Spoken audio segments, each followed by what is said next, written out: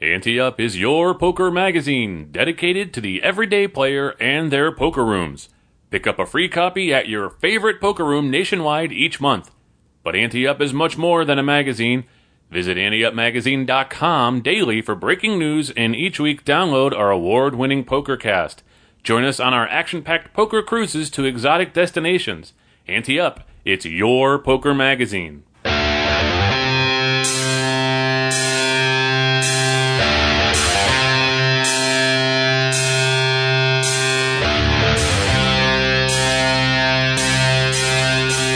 From the Ante Up headquarters in Tampa Bay, Florida, it's the Ante Up PokerCast.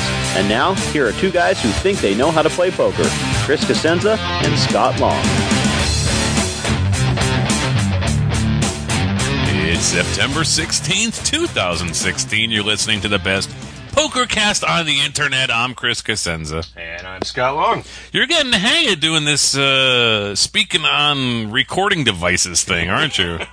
I used to say, I wanted to say like I'm being on the radio or something, but is it really radio anymore? Yeah, it sounded like some kind of unfrozen caveman lawyer there. Oh, good job, Scott. You're walking erect now.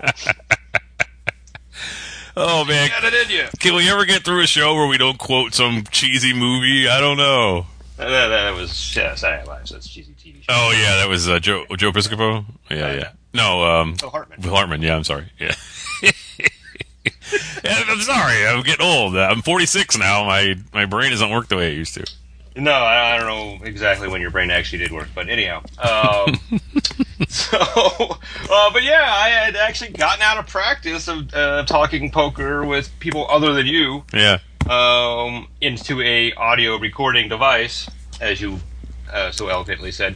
I used to do the little Antonio Pinzari show every Monday. I used to love that. Yep. And then did a couple other shows on a regular basis. And then people quit calling. Yeah. People said, I don't need to talk to Scott anymore. But our good friends at All in Tilt Radio sent me an email a couple weeks ago and said, hey, we'd love to have you on a guest on an upcoming show. And I'm like, I'm your man. And then I kind of worried because I was out of practice, right? Yeah.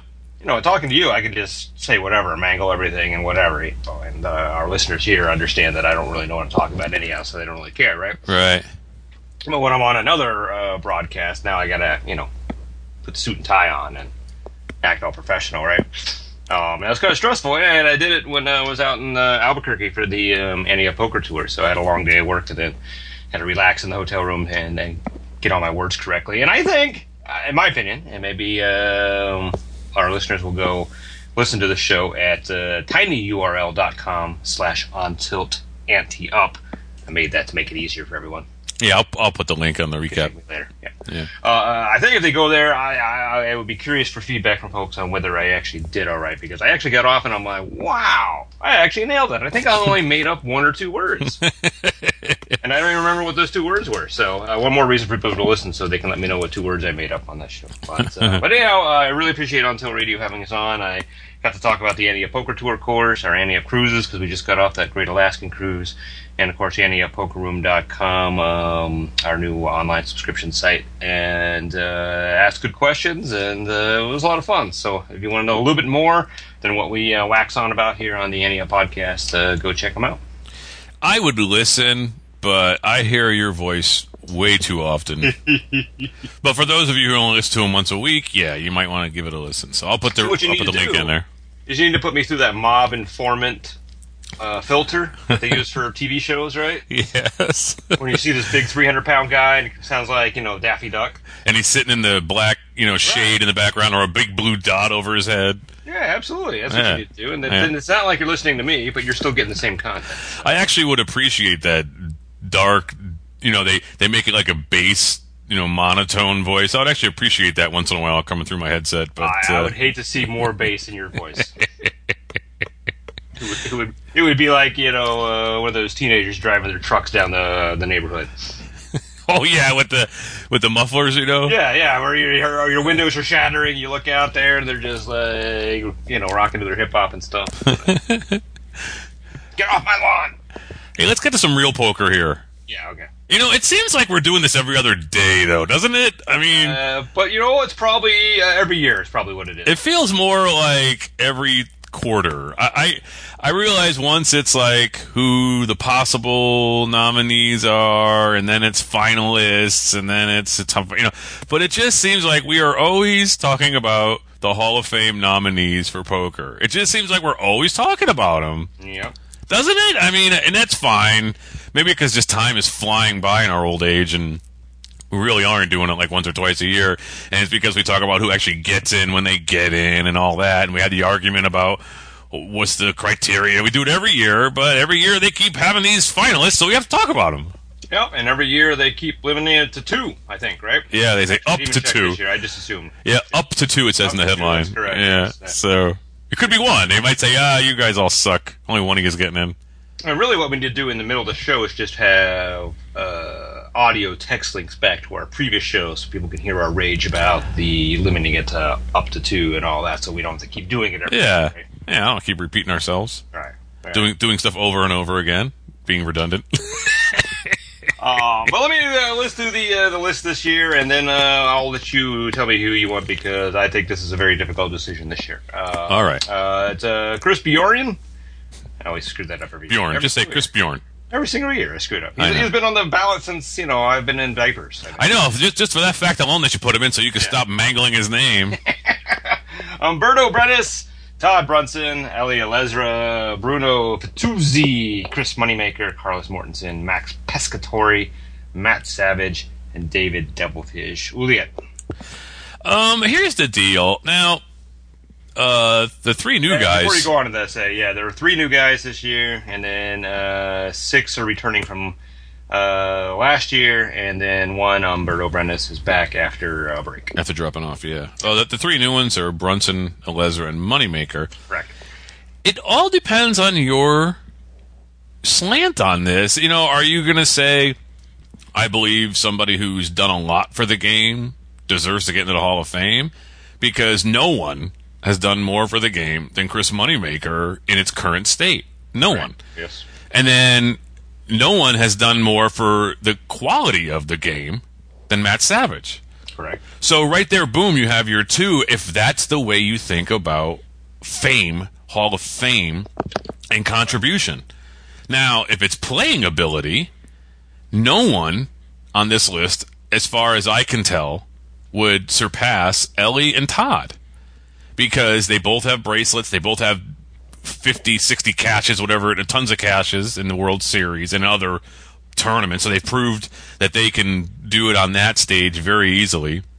Now, granted, Todd only has 1 bracelet, but and Ellie, I think, has 3, and they're in different disciplines. But they also play the biggest game in the world all the time and make a living at it. So can those other guys... That's also kind of hidden, too, right? Yeah.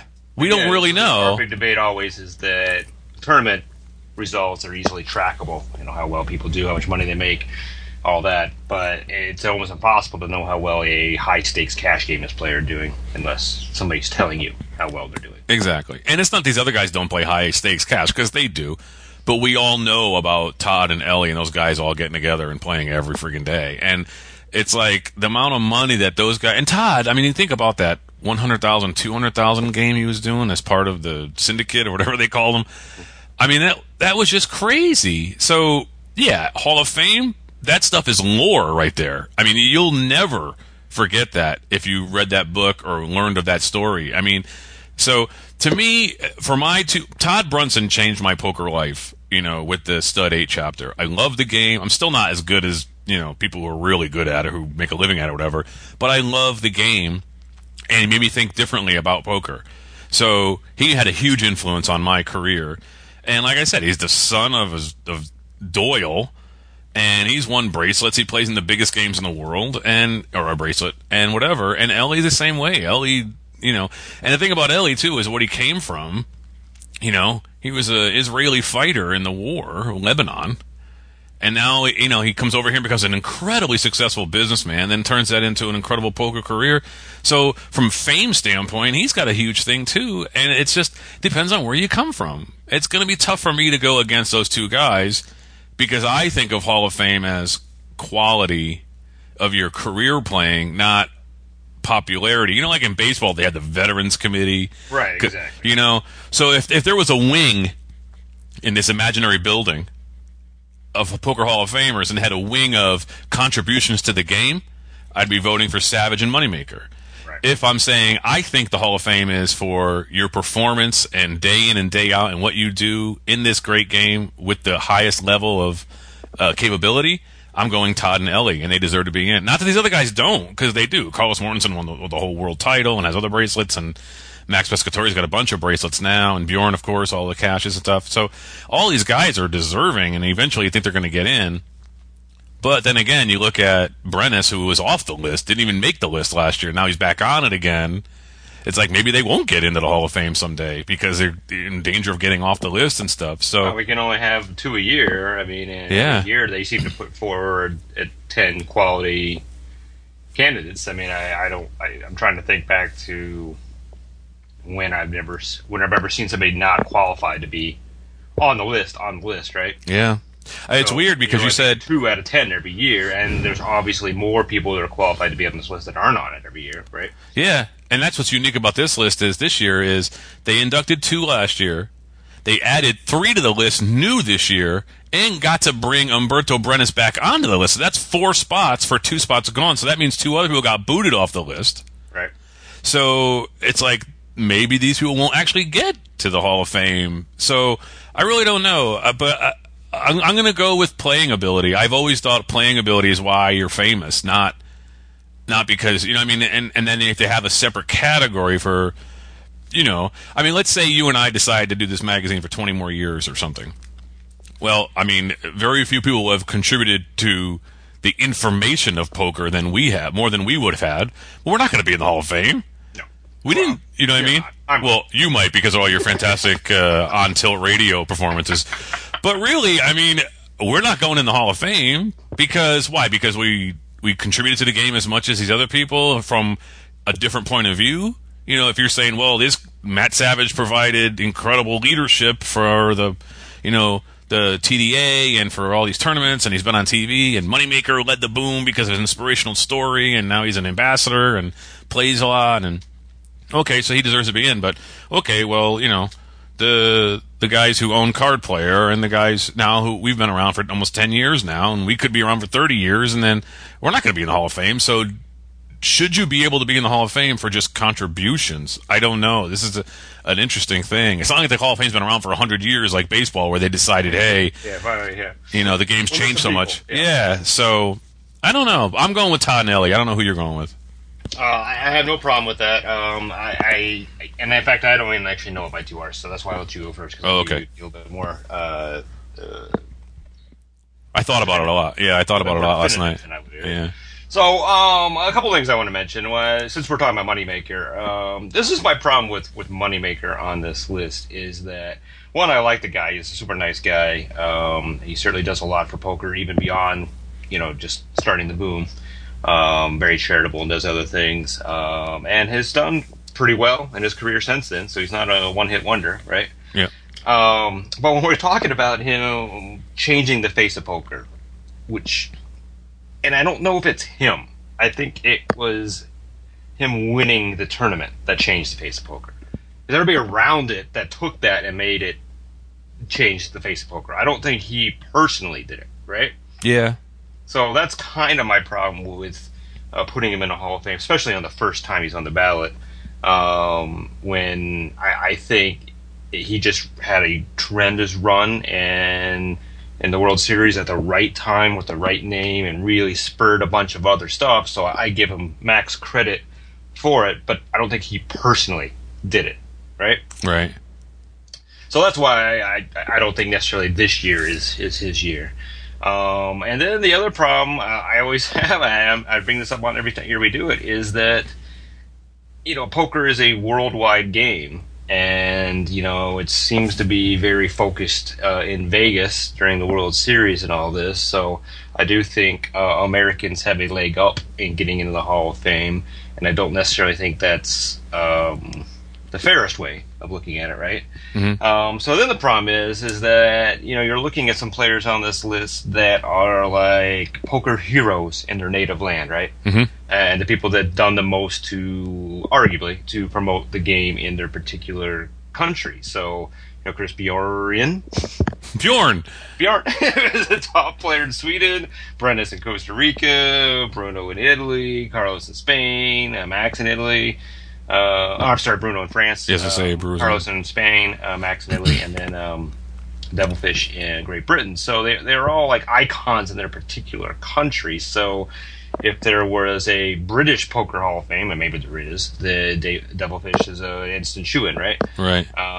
So if you think that's important, and I do, because I think poker is a worldwide game, and the more people bring in from the world to play it, the better the entire game of poker is. We do need to recognize the leaders in those particular countries. But now we've got 6 or 7 here I just mentioned. So how do you decide which one of those had the biggest effect?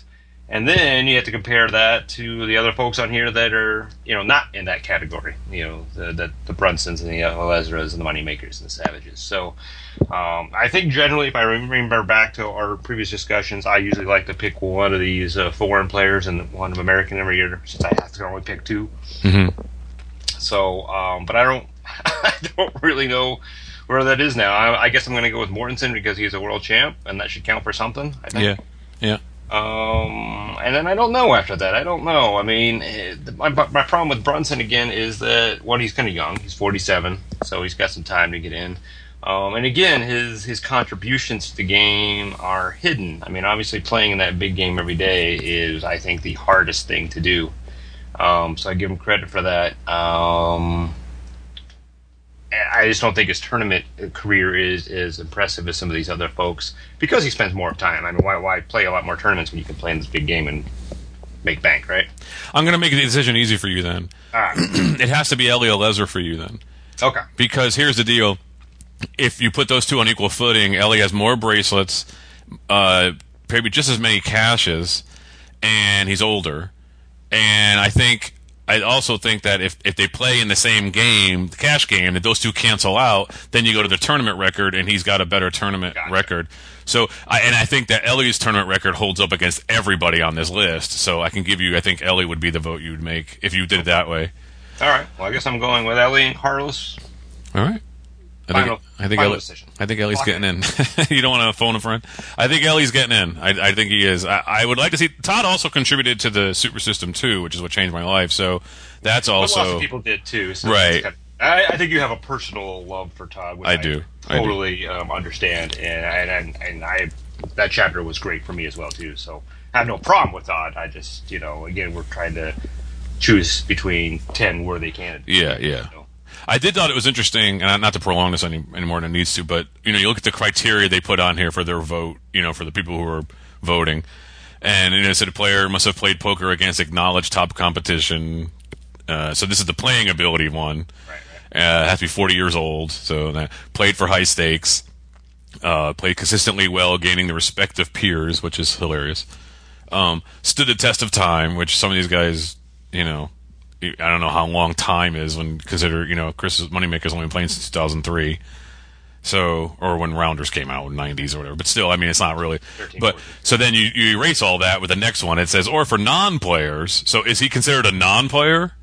Because that's an interesting filter to put on him, because I think on his playing ability alone, he doesn't get in. He has a world championship, but that's it. It's impressive, right? Yeah. So I think his path to the Hall of Fame is what he's done for the game. And again, I think that's a tough path if you look at the way I'm looking at it. Right, because of the, so. Like you said, the win, not the person. Right. I think, again, in a world where we can have more than 2, I can't imagine a Hall of Fame that doesn't have Chris Moneymaker in it. So I would imagine at some point that's going to happen. But, when we can only put 2 in a year, I think it's got to be a little stricter. I mean, without Moneymaker's accomplishment, again, I'll go back to your wording, we don't even have a magazine or a show. Very true. We don't. We just don't. And you played poker before that, but I didn't. I don't get together with you, and we don't have this podcast over it. There just doesn't happen. And then, so a lot of things, and people aren't listening to us talk about this show. There are half these businesses that are out there in the poker world are not there, if not more than half, probably 90% of them. And so, but it's funny, they say for non-players contributed to the overall growth. Well, he contributed to overall growth, and success of the game of poker. And it says with indelible, positive, and lasting results. Well, clearly that's what he did, but he's also a player. So it's like, can he go in for that? Because they do that too. People will do that. They go in for their contributions, even though they were a player, like in baseball, or announcers. You can go both ways. Yeah. So, all right, it's time for Ante Up updates. The Ante Up Poker Tour will be returning to Pearl River Resort in Choctaw, Mississippi, with a 9-event series that runs October 28th to November 9th and ends with an $800 buy-in, $100K guarantee main event, the winner of which will appear on the cover of Ante Up magazine. For all the details, visit anteupmagazine.com/Pearl River. Scarlet Pearl Casino Resort, the newest casino in Biloxi, Mississippi, or the Biloxi, Mississippi area, will award 5 Ante Up Poker Cruise packages for our November 14th sailing out of Tampa, Florida, in 3 drawings, October 7th to the 9th. Players can earn entries with every hour of cash game play, every full house they get, and by entering Big Slick's 30K Poker Open. For more information, visit AnteUpCruises.com. And join AnteUpPokerRoom.com and complete the form and compete for weekly cash in the weekly winners tournaments. AnteUpPokerRoom.com costs $14.95 a month and is open to players in 25 states where sweepstakes laws allow play. Each week we spotlight a listener who emails us at podcast@anteupmagazine.com, and if they haven't won something from us in the past year, just like we do with Call the Floor and Hand of the Week, we send them something cool. This comes from Everett. So I noticed during a session at the local casino what appeared to be 2 of the players using some hand gestures. It only happened once or twice, but made me wonder how to handle such a situation. These 2 are regulars that are here every day. Do I alert the eye in the sky so they can be watched? I wouldn't go to the manager of the room due to the pair having a relationship with the room. I would go straight to security and ask them to watch the table. I wonder how closely they watch the tables when there is not an actual situation. Also, would I want to get 2 regulars barred from the room? It would mean taking money out of this particular room. Very interesting. Yeah, so what I told Everett is you got to toe the floor of the manager. I understand his concern about they may not want to do anything because they know these players, but any floor manager of any acceptable reputation is going to take a question, and I'm going to say this rises to the level of allegation, but a question of impropriety seriously, right? Right. So you think you have to go to them. If you just go to security is just going to go back to the poker room manager and say, hey, this player said something, and then you're just cutting out the middleman here by going straight to the floor. I clearly would do that privately. I wouldn't make a big deal of it at the table. I would step away and go to a floor or a brush or whoever and just point it out. And I would also be very clear and professional about it and say, again, that I'm not accusing anyone. It looks odd, and can you watch it and let me know whether you think it's odd or too? And if it's not, then it's not. It's quite possible that he's misreading what he's seeing and thinking there's something there there's not. So the last thing you want to do is blatantly accuse 2 players of cheating. But that's how I'd handle it, I think. I wouldn't worry about players getting barred from the room. Any poker room manager of decent reputation has no problem banning their very best player from the room if something's going wrong, because that's going to cause some bigger problems later on. And I actually know a room here in Florida, 60 tables, that they did kick out one of their best players permanently. So it does happen. Again, because if you're running a legit clean room, you don't want bad people in there no matter how much business they give you. So I wouldn't worry about that either. This is a sad day. It is. I could not agree with you more on your answer.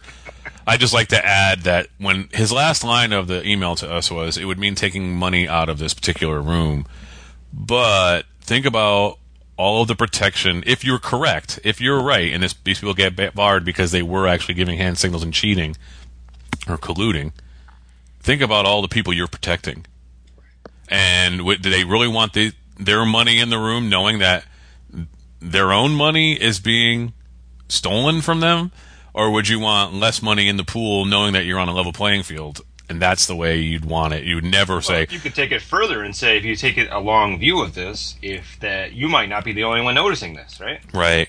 So the sooner you get these people out of the room, if they are indeed colluding or cheating, the less likely other people are going to notice it and not care enough, as Everett does, to mention it to someone and just say, hey, you know what, I'm going to go play somewhere else. So you end up actually taking money out of the room by not saying anything, potentially. Yep. And, there are other more subtle ways for these people to cheat. And the fact that if these people are really doing hand gestures, one, they're just stupid because you can see that. Yeah, right. Yeah. You know what I mean? It's the worst way of cheating, right? Yeah. The least effective way. I actually heard a conversation once of people describing how what they put their card protector on their cards, where they put him, tells their partner, what kind of hand they have when they raise pre-flop or something, and so they know to get out of the way, or what move to do to re-raise me now because I have, and get this guy in the middle, whatever. So I mean, those are more subtle things that you may not even be paying attention to. These other things that aren't even subtle, you have to call attention to that at least, just to see what's going on. Don't feel bad about getting players barred from a room if they are cheating. Never feel bad about that. Yep. I think this is all just in how you handle the situation. Yes. If you handle it well, nothing bad can happen. If you handle it poorly, a lot of bad things can happen. So, and if you do nothing, I think you're always going to worry whether you should have done something, and you could be costing other people money. So, all right, find yourself in a situation at your favorite poker room or home game, and you're not sure what the proper ruling should have been? Email us at podcast@anteupmagazine.com. We'll have Hollywood Casino Toledo Director of Poker Elliot Schechter tell you how he would have ruled.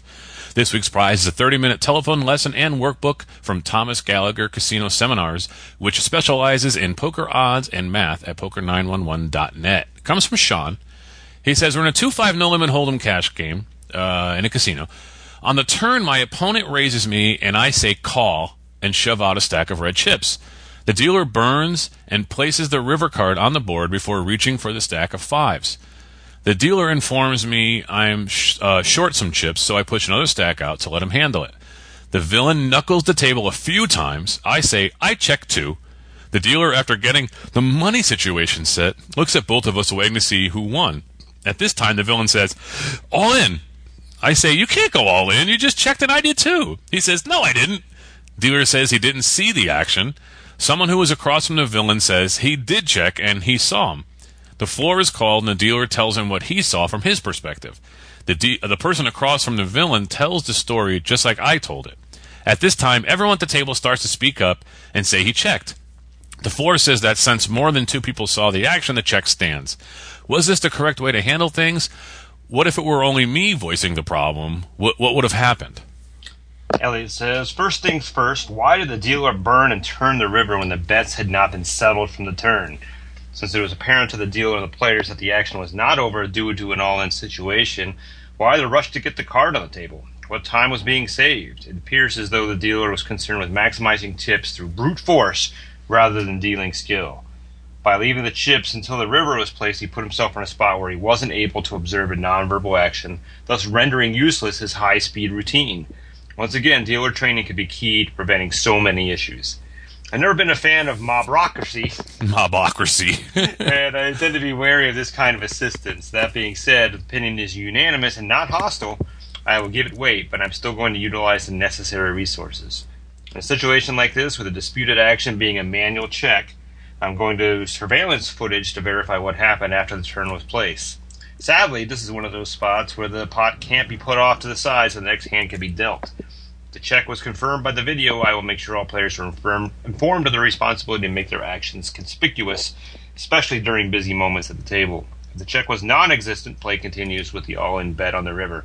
If the footage is inconclusive, then it is the players speaking up that are providing the only useful information. The consensus would end up driving the outcome of the decision. The one thing I want to say is I think Elliot might have misstepped a little at the beginning. He said since it was apparent to the dealer and the players that the action was not over due to an all-in situation, why did he put the card on the table? That there was no all-in until after everything was done. That's correct. But I can see what he's saying.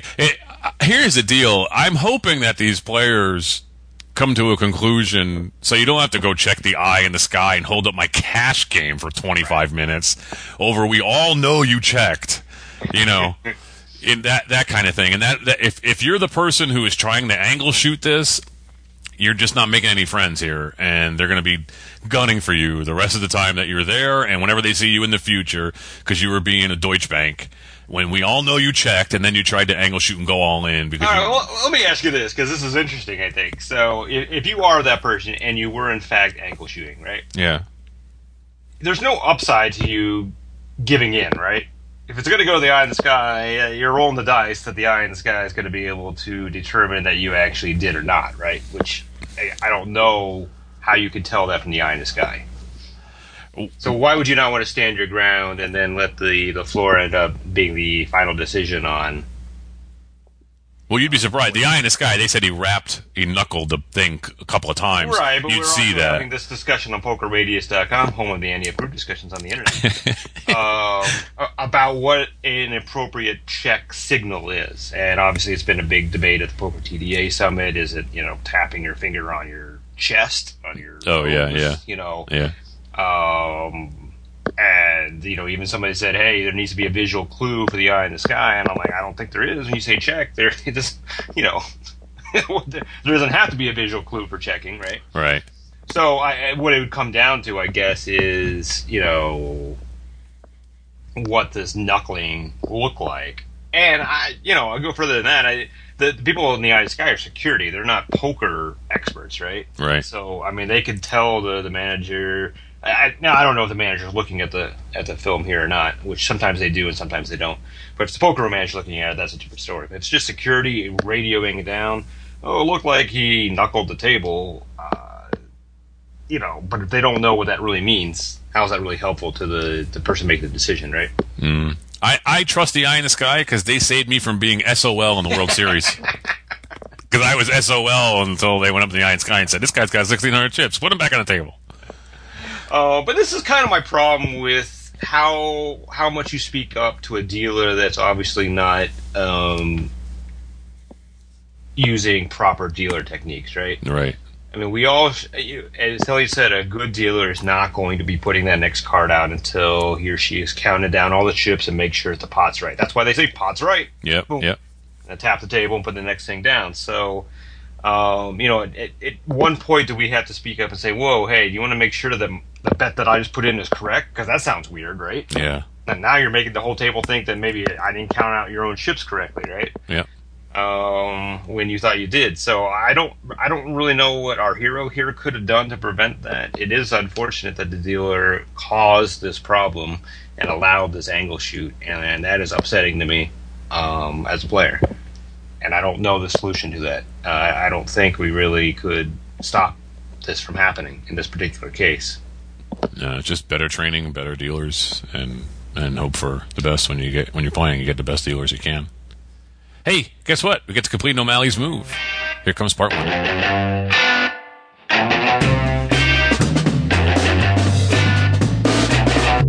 Hello, and welcome to another O'Malley's Move. I'm Malcolm O'Malley. This week we're playing that old, bastardized version of Omaha. Pot Limit Omaha, high-low, 8 or better split. We've been playing for a couple hours now, and have a pretty good feel for the table. We've got 240, up about 40. There are a few solid players, and several Hold'em players playing any 4 cards. We are 7-handed. The blinds post, the under-the-gun calls, and we are in the MP with the Ace of Spades, Queen of Clubs, Jack of Spades, Deuce of Clubs. This is a good hand for PLO 8. We've got a suited ace, we've got 3 Broadway cards, we are double suited, and we've got a deuce. Let's bump it. We make it $9 to go. The hijack, cutoff, button, small blind, and big blind all call. Oh, now I remember why I rarely raise at these types of PLO 8 tables. The under the gun folds. The pot is about $45, and the flop is the King of Spades, Queen of Spades, 5 of Hearts. Before I can even celebrate my royal flush draw, the small blind leads out for pot. Who calls a raise pre-flop and then donk bets into 4 opponents in PLO 8? This guy is a converted Hold'em player and plays very aggressively, almost fearlessly. He started the hand with 200. Well, since I was going to bet 30, I guess I can call 45. I know calling is the worst plan in PL08. Everyone else thankfully folds. The pot is 135, and the turn is the 5 of clubs. The small blind announces all in, but after a count, it's determined that he still has about $10 left. The bet is pot, 135. So, are we drawing dead to the 10 of spades? What's the move? Alright, the problem here is that with the board pairing and no low possible, we really can't put much faith in a flush pulling this hand out for us, which means we are, as O'Malley says, drawing to just a royal flush.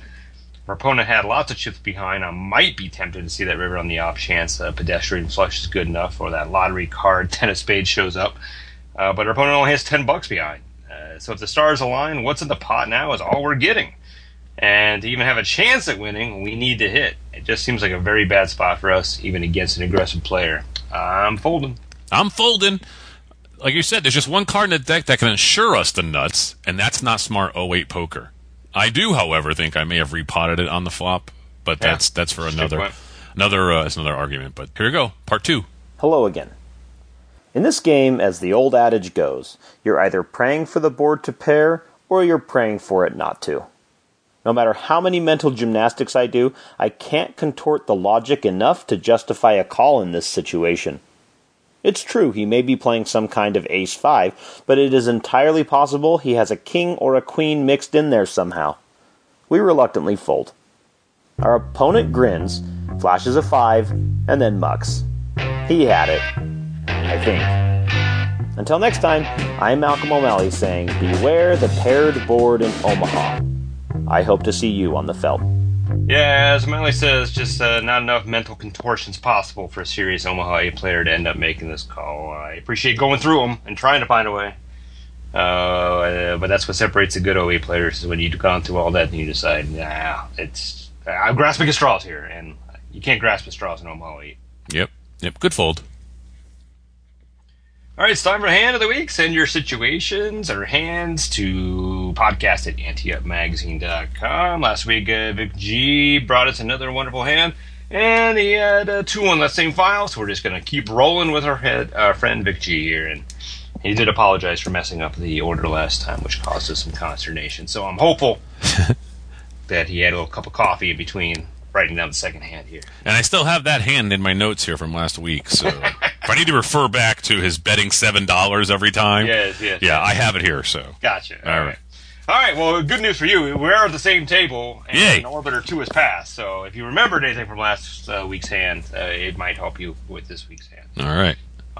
He says, my 1,000 has the table covered, but I'm only now even for the session when this hand occurs. I'm under the gun with the Cosenza. What's my move with ace of spades, 10 of diamonds? Unless Vic G is his middle name and his last name's Cosenza, I advise him to fold. Yes. Okay, I'm Chris Cosenza. All right, so we have ace 10 offsuit. Generally, if you're coming in under the gun, you want to come in for a raise. Some people like to limp, and then people want to speculate what kind of hand a limper does under the gun. Does he really have aces? Does he have a suited ace? A lot of people do that with a suited ace or connectors or something. But I looked down at ace 10 in a full ring 1-2 or 1-3 game, and I'm basically letting it go. To be honest with you, I really am. I'm not letting it go. I am taking my lighter out and torching it. I mean, I love the hand. Burn to his ashes and then blowing those ashes to the dealer. I love that the hand's named after me for some weird reason, and people at Foxwoods even said my hand once, which was hilarious. But it's not my hand, and it's not a good hand under the gun. So, but if we're going to play it, I at least want some deceptiveness, so I want to raise with it. Raise. Right. So whatever the standard raise is at this table, I don't want to make it 7 like you did before, because with ace 10, I don't want people around. I want to be one-on-one and take down a smallish pot and move on. Right. But I don't want to make it 7, so I would make it between 10 and 15, depending on the temperature of the table. Temperature of the table. All right, so you definitely can't limp with this hand, because what's going to happen? what are you going to accomplish with limping here? Someone's going to raise at some point, and now you're going to have to call that raise with a weak ace. Right. And if it doesn't, then you really have no idea where you are in this hand, and you can be up against a bunch of other aces as well too. And if unless it's a blind to making that raise, you're out of position the rest of the hand too. Exactly. Yeah. So I am firmly in favor of, as I mentioned, folding, burning, stomping on, burying it under concrete. But I'm going to guess that's not what Vic's going to do. So since it's hand of the week, I will raise, and I'm going to make it a little bit bigger than I normally would if I have to. Okay. All right. Vic says the table continues to be passive, and I don't want to see a flop with 6 limpers, so I decided to put in a little raise at the end of the field. Wait for it. I make it $7 to go. $7. Glad to see he learned from 5 hands ago. Well, he did say he wanted to put in a little raise, so that's about as little a raise as you can put in. I make it $7 to go, and only the cutoff and button call. He says the cutoff is not a very good player, very ABC, but likes to slow play a lot of hands. He won a nice pot when he got his pocket queens all in against pocket kings, only to flop a queen and turn another for quads. He sits with squiggly $400. The button is one of the older type players who, like many, buy in much too short for this game and sits with about 125. Okay. With $20 in the pot, with a rack and drop accounted for. Break. The dealer puts out a flop of 10 of hearts, 10 of clubs, 6 of spades. And our hero says, can you ever doubt the power of the Cosenza? Both players know with certainty that I'm going to c-bet, so what's the move? Well, you're really in no danger of any draws getting there unless a gutter gets there, and even that, you know what I mean, that would complete straights for other people, but it could also create a boat for someone if a 9 comes or something. So right now, you're clearly ahead unless somebody has 10-6 or 6-6, so I don't want to lose them, but I also took control of this hand, and it would seem weird to not bet now. I love this flop with this hand now because they are expecting you to continuation bet, and the fact that you just crushed it means that you can bet, and they're not going to give you credit for that this 10. hand. Exactly. Right? They might still give you credit for a strong hand that they can't beat and still fold. They're not going to give you credit for having a 10 here. Certainly not ace 10, I don't think. Right. So I absolutely am betting and hope that they see, quote unquote, see through me and pay me off with it. The thing that they're so passive, as he's mentioned twice now in 2 weeks, I don't know if doing the crazy Scott thing where why so much bet, you know, because he must be bluffing, he's betting so much, would work here. So I think you want to wait for that till later. I'd probably wait 1 street for it. Yeah. I'd put in my normal half pot here. It's $20. That's kind of, let's see, it's coming on, raise 7. Like 12 or 12 or 15, yeah. I'm thinking. So that's what I would bet, somewhere between 10 and 15 again, just because that seems to be the right amount, and it would seem like that's the bet someone would make who had ace king who missed, someone who has 9s, you know, or something, you know, whatever. But somebody who could be intimidated by this flop would still make that because they feel obligated to c-bet. So that's what I'm betting.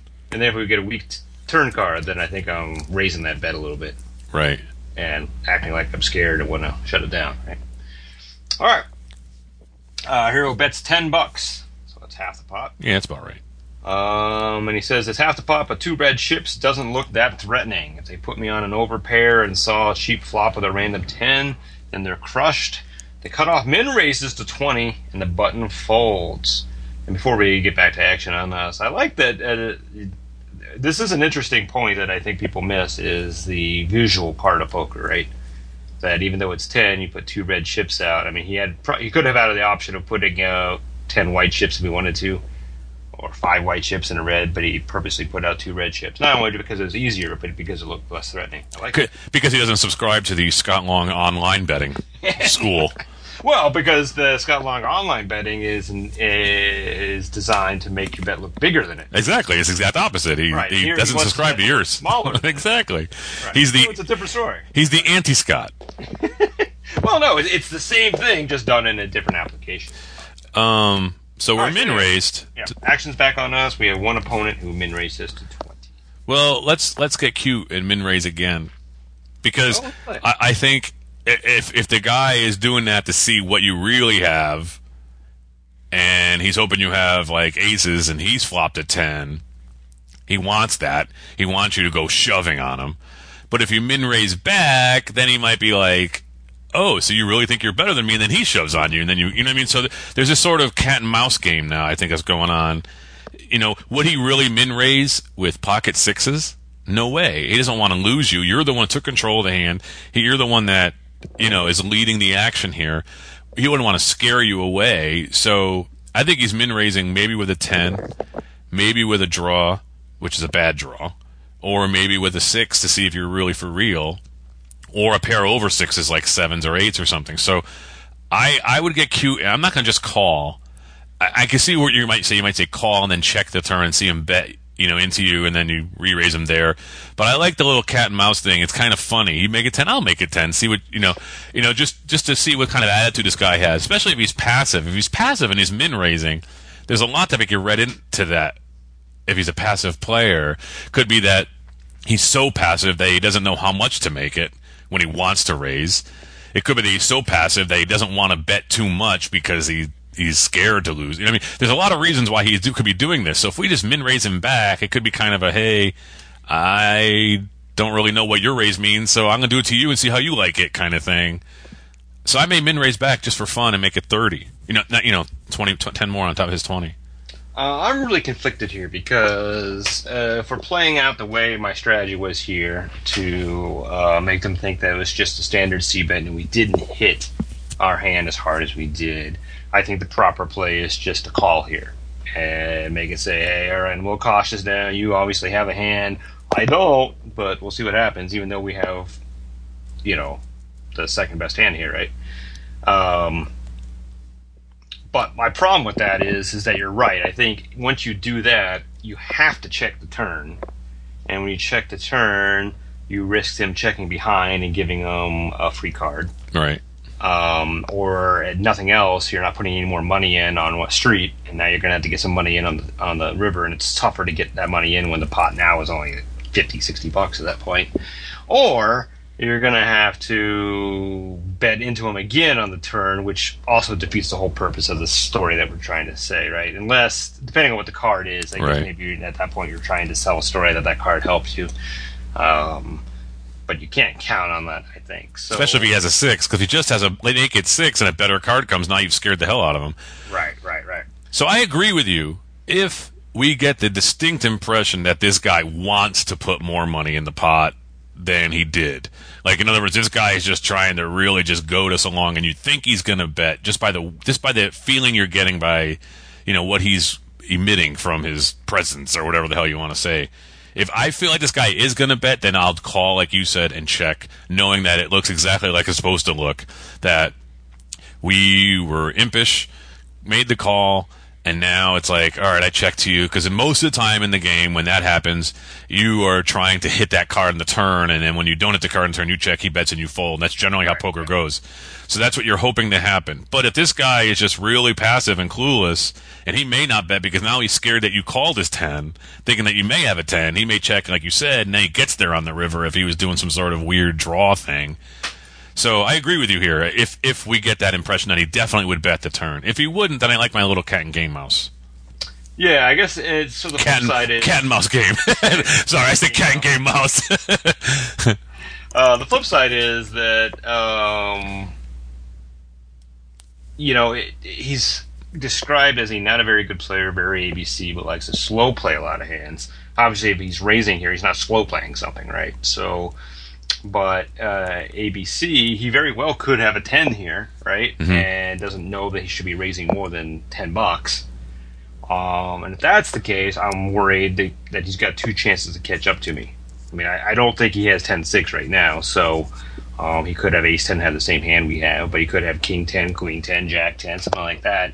And now I'd be worried that whatever the next 2 cards are, that they possibly could be the card that he needs to catch up to us, right? So I might be inclined, because he's a tight player here and he's raised, to raise. Yeah. And I might not do the cat and game mouse that you're advocating. I might make it a little bit bigger just to see if I can get him to commit here. Yeah, because then I'm not worried. He's going to think that the only thing I'm worried about is pocket 6s. And he's hoping that you do have something over the 10s that are paired. Right. So that he can bet into you now big time and say, I got 3 10s, you only have aces, and then boom, you turn over ace 10 and he's drawn to the other card in his hand. And here's the other thing: is he's described as likes to slow play a lot of hands. So why would he raise here with 3 tens? Full house? Yeah, or a full house. Full house is what I'm worried about. Yeah, it's the only thing I'm worried about because unless he has 10-6, which doesn't make any sense. So any other 10 in his hand, I'm not worried about right now. I'm more worried about the next 2 cards. So I think this is an opportunity for us to get more money in. So doing all that thought process, which I would never be able to do at the table, I'm going to raise this to 40-ish or something and see if I can get him to commit here. Okay. So we're both raising. It's just the amount we didn't change on. But okay, go ahead. But I could defend the, okay, I'll see one more card kind of call, wink, thing. If you really do think that this guy is going to bet. Yep. It's tough for me to put that down there. So. I agree. All right. Let's see. Action's back on us. I feel like this is asking Doyle Brunson how to play 10 deuce. What's the move, Chris? Says if the villain thinks I'm c-betting with air, then he's testing me with this min-raise in position. I haven't seen him do this, at least not that I could tell. He could have that 10, and I doubt he'd come in with 10-6 offsuit. He could have an overpair that he was trying to trap me with, or maybe even pocket sixes. Any smaller pair is also a possibility. I think 3-betting any significant amount might scare away these smaller pairs.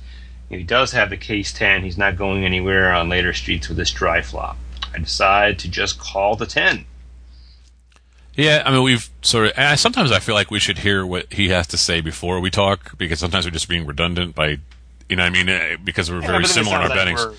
We're using, I know, it's not like we're using his stuff, but at the same time, I'm just thinking we should be reacting to what he said. But yeah, I agree. If I think this guy is going to bet the turn 100%, I'm going to just call his bet and then check to him, and hope that the card that comes is not scary to him, which I don't know what would be if he has a 10 in his hand, but I'm just hoping that it's a card that doesn't scare him somehow, and then he does bet.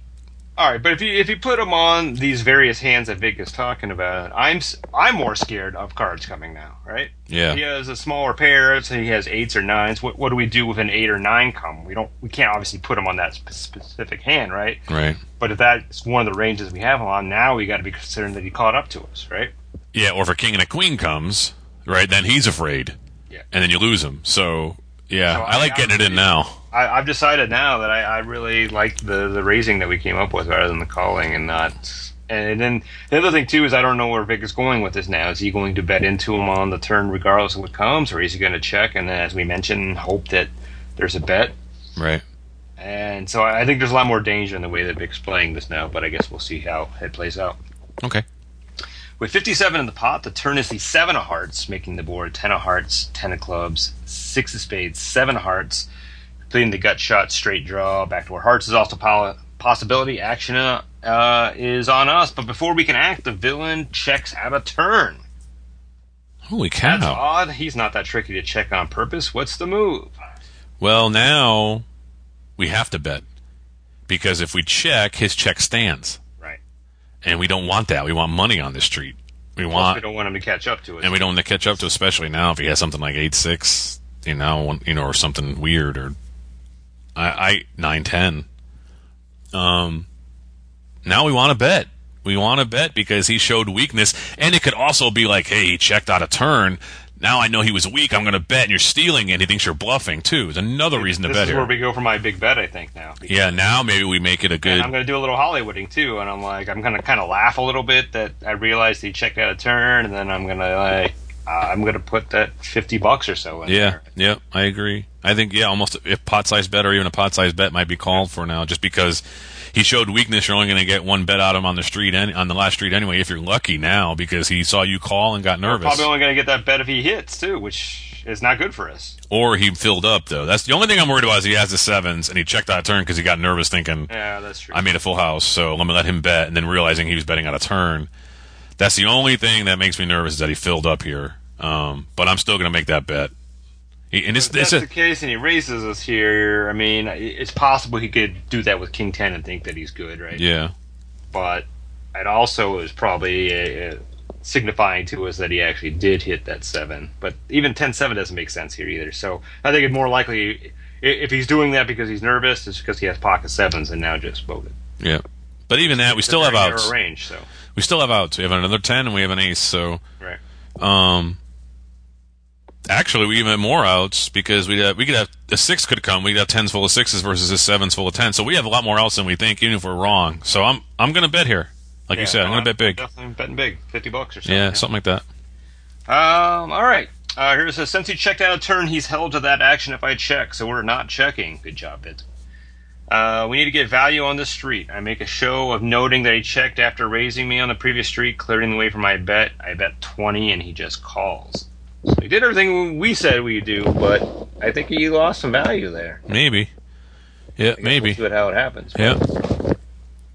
All right, with 97 in the pot, dealer puts out the king of spades, completing a board of 10 of hearts, 10 of clubs, 6 of spades, 7 of hearts, king of spades. The villain's min raise on the flop and check call in turn has me confused. Was he just playing back at a perceived c-bet on the flop? And he picked up some draw on the turn and just called. The river missed any draw. This smells like one of those way ahead, way behind situations. Pocket kings immediately comes to mind to join the pocket sixes I've already previously considered. I don't think there's any way he's got this straight. With all that in mind, what's the move? Wouldn't pocket kings have re-raised? I realize he's passive in ABC, but ABC re-raises kings pre-flop.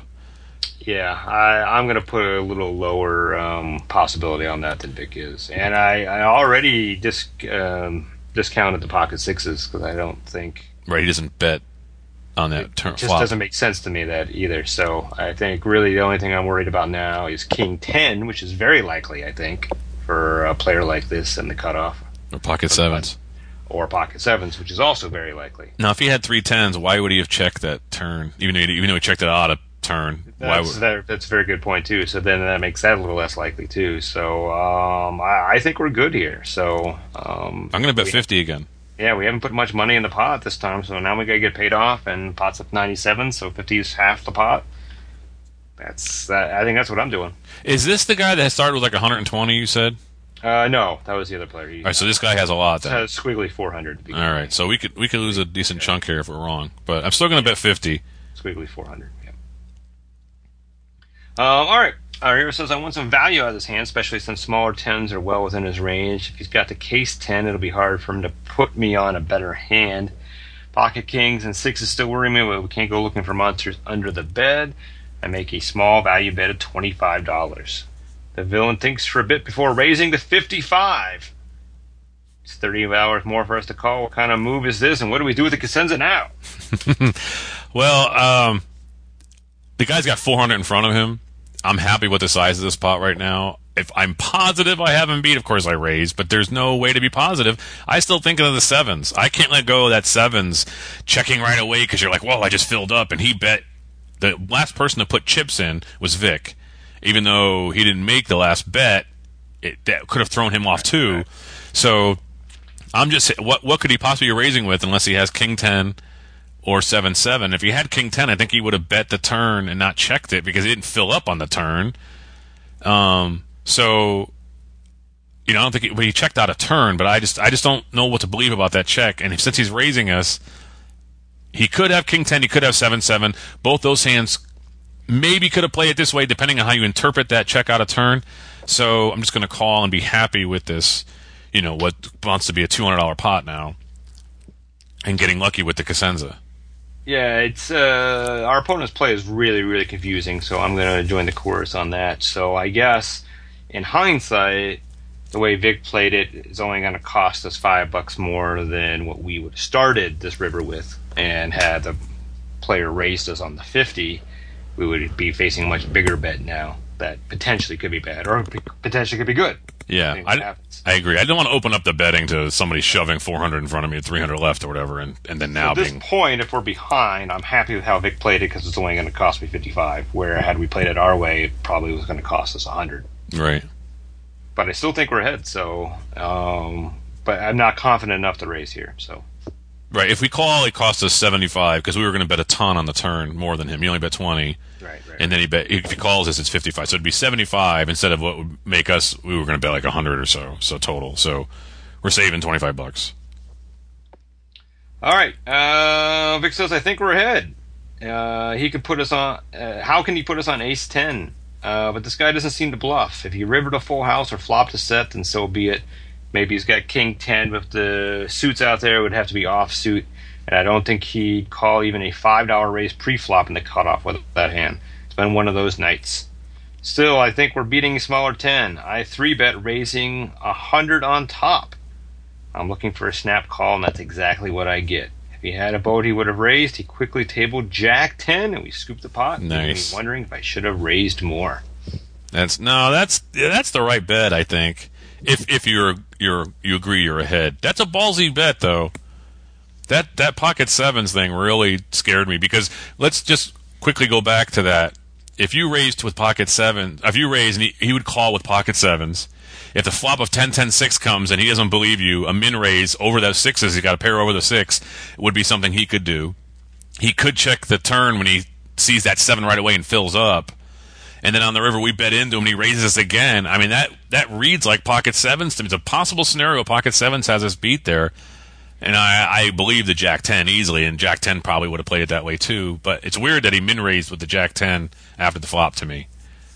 But that's just me. I agree here, though. I mean, I think the weirdest thing was the check on the turn, especially out of position. Yeah. I mean, why would you want to check that 10 there? I mean, you got all kinds of trouble now. I really think he was confused that he thought he was betting first because Vic had put in money last or something. He was confused. That makes sense. And regretted that check, and then was happy to see us bet. Of course, in the end, he wasn't. But right. Very interesting hand. All right.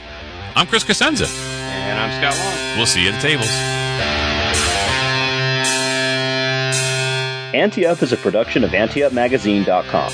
Contact the show at podcast@AnteUpMagazine.com or call our hotline at 206-338-6344. If you'd like to advertise, send an email to advertising@AnteUpMagazine.com or call 727-331-4335. Some music used in this episode comes courtesy of the PodSafe Music Network.